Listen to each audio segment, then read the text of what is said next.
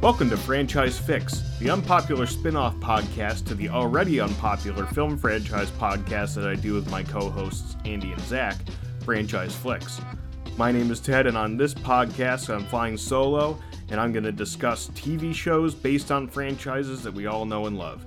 Today we're discussing Star Wars The Bad Batch Episode 2, Cut and Run. With that out of the way, let's get into the episode. Spoilers ahead. So the first thing that we discover is that J19 is indeed the Seleucami system. First off, I definitely pronounced it incorrectly last episode. I think I said Saliakami or something, so whatever.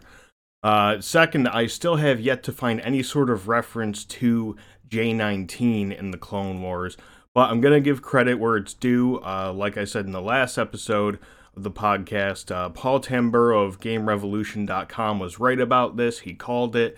He said that J19 was a reference to this system and that Cut Lawquane was going to be on this planet, and he was right. So nice job, Paul. I had my doubts, but you pulled through.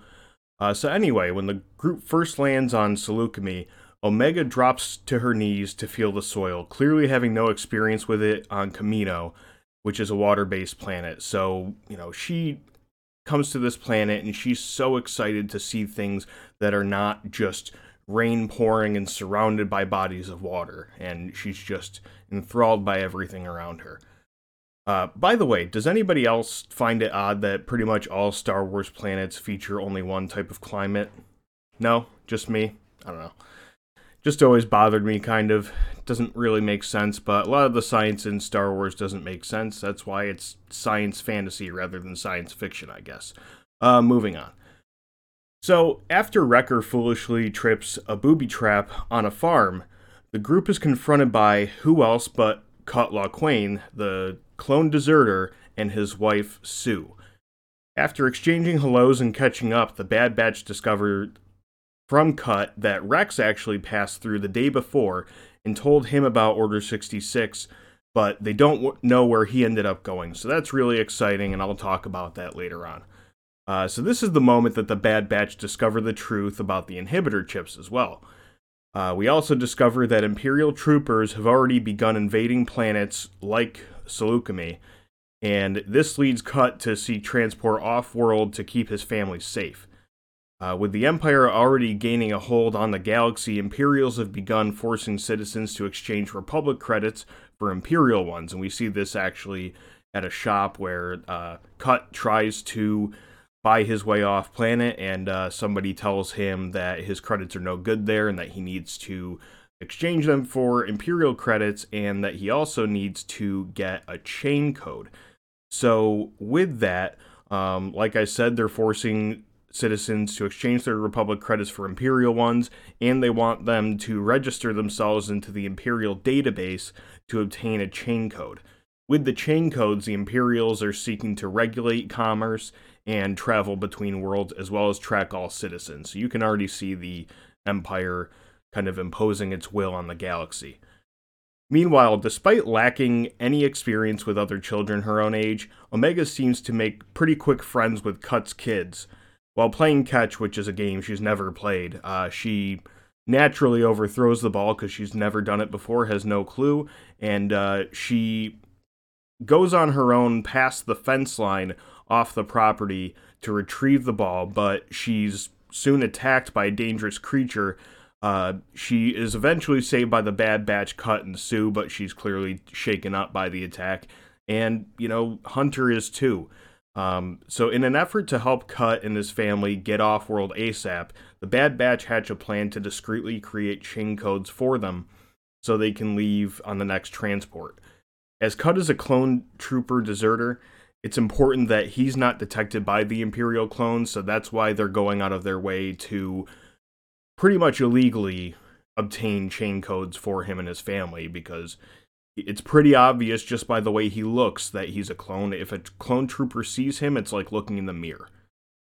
So with that in mind, Tech decides to hide himself and Echo on the ship and get it impounded so they can get easier access to what they need to get the chain codes. The only problem is, after this is done, they discover that Omega is aboard the ship as well once it's taken.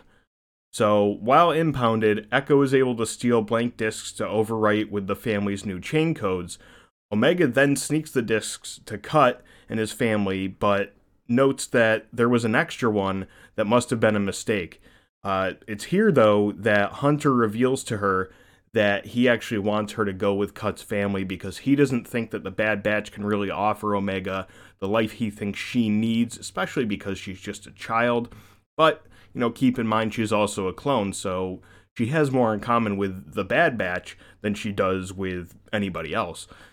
So she's obviously upset by this, but initially complies with Hunter's wish. The chain codes are then cleared, and Cut's family is able to safely escape off-world. Hunter then runs back to help the rest of the team fend off troopers as they try to escape. Right before they leave, they discover that Omega actually came back to join them, so she didn't go with Cut's family, which pretty expected. But she's grabbed by a trooper while she's running to them, but Hunter is able to rescue her before they escape. And to end the episode, Hunter ends up telling Omega that she can stay with them if it's truly where she wants to be. And that's the episode. So that's episode 2, and with that, let's get into some of my thoughts on the episode and what things stuck out to me. So, obviously, this episode was much shorter than the first one, and the runtime is a lot closer to what we should expect going forward. Zach, my co-host on Franchise Flicks, the usual podcast that we do here, actually helped me realize the reason for this when I joined him to discuss the premiere on his Twitch channel the other night, and that's twitch.tv/GrandmoffZZ if you're interested in checking that out. So anyway, similar to the Clone Wars movie, the first episode of Bad Batch really serves as about like a 3-episode long introduction to the series, so it seems more like 3 episodes mashed into one like short movie rather than just one long episode.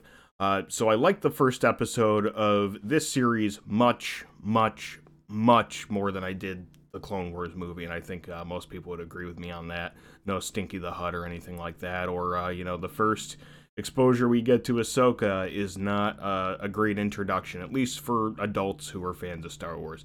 But anyway, they do come off as having a similar purpose, and that's what he explained to me. So anyway, I got into my thoughts about the team meeting up with Cut in the last podcast on the first episode, so I won't repeat myself here, but the story thread made a lot of sense, and it really worked well in this episode.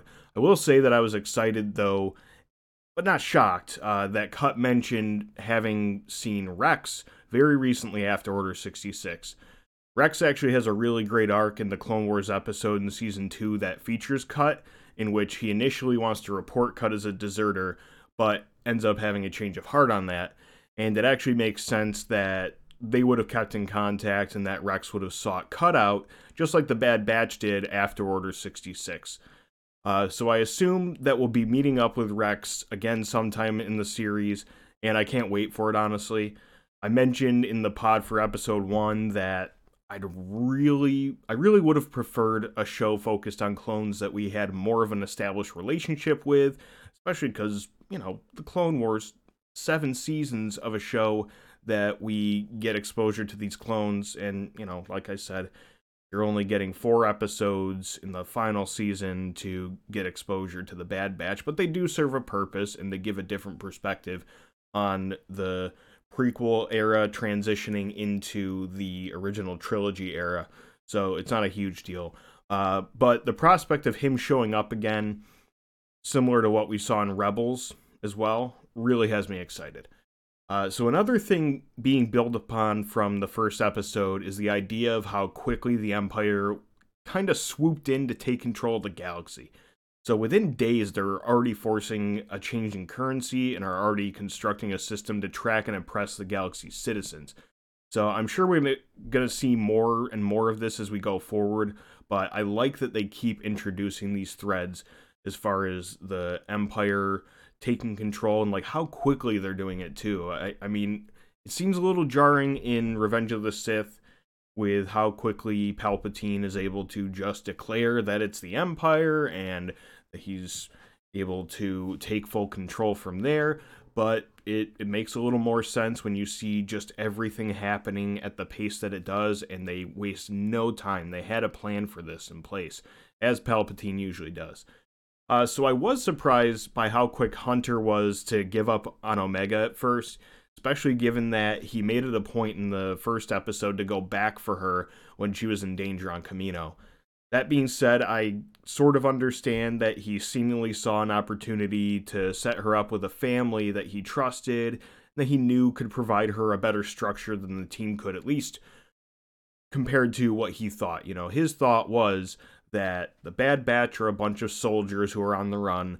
It makes no sense for a kid to be with them. But when it's all said and done, it actually makes sense that she's with them because she is, in the end, a unique clone just like them. She was made with a certain purpose, and I'm excited to find out what that purpose is, and I'm sure we're going to find out by the end of the first season, but it's going to be an exciting journey to follow that along. But, you know, I'm glad and unsurprised, though, that she ended up back with them, and I'm expecting to see sort of a similar bond grow between the two, being Hunter and Omega, that already seems to be building, kind of comparable to what we got from Din Djarin and Grogu. Probably not on the same level. I mean, I don't want to be blasphemous here. We all love Grogu. We all love The Mandalorian. But I can see something similar growing here. So, you know, maybe having this moment so early on in the series, too, means that the prospect of them splitting up is already over and done with, and we won't have that looming over our heads for the rest of the season, and maybe the series, too, like it does in The Mandalorian. We're constantly expecting that at some point, Din is going to give up Grogu, and he tries to a couple times, unsuccessfully, until he eventually does. Spoiler alert. I'm sure you've already watched it by now, though, if you're listening to this. Anyway, overall, I thought that this was a solid second episode of the series. It built upon what it already established in the premiere, and it laid the seeds for new plot threads going forward. I found myself a little bit bored with the fight sequence with the Bad Batch and the Imperial clones, but that's fine. I wasn't really paying all that much attention to it either, so maybe that was just me. I think I was more focused on some plot threads and story, especially because we got so much of that in episode 1, so maybe my focus was in the wrong place. But anyway, episode 1 had a lot more time to devote to combat too, so it's probably not fair to expect that kind of quality in every single episode. Well, those are my thoughts on the episode. Nothing too crazy happened in this one, but it reinforced a lot of what episode 1 already established and continued the main characters and the story on a sensible trajectory. I'm excited to see what we get next week, though, and if you are too, tune into my discussion on that episode. Lastly, please like and subscribe on YouTube if you like our content. Follow us at Franchise Flicks on Twitter, and be sure to subscribe to us on your favorite podcast app. If you want to follow us further, you can follow Andy at twitch.tv/Darth Buckman and on TikTok at Darth Buckman. You can follow Zach on Twitch at twitch.tv/GrandMoffZZ and on Twitter at GrandMoffZZ. Last but not least, check out the All-Star Wars virtual book club created by Zach called Sacred Jedi Texts on YouTube and your favorite podcast app. Thanks, and catch you on the next one.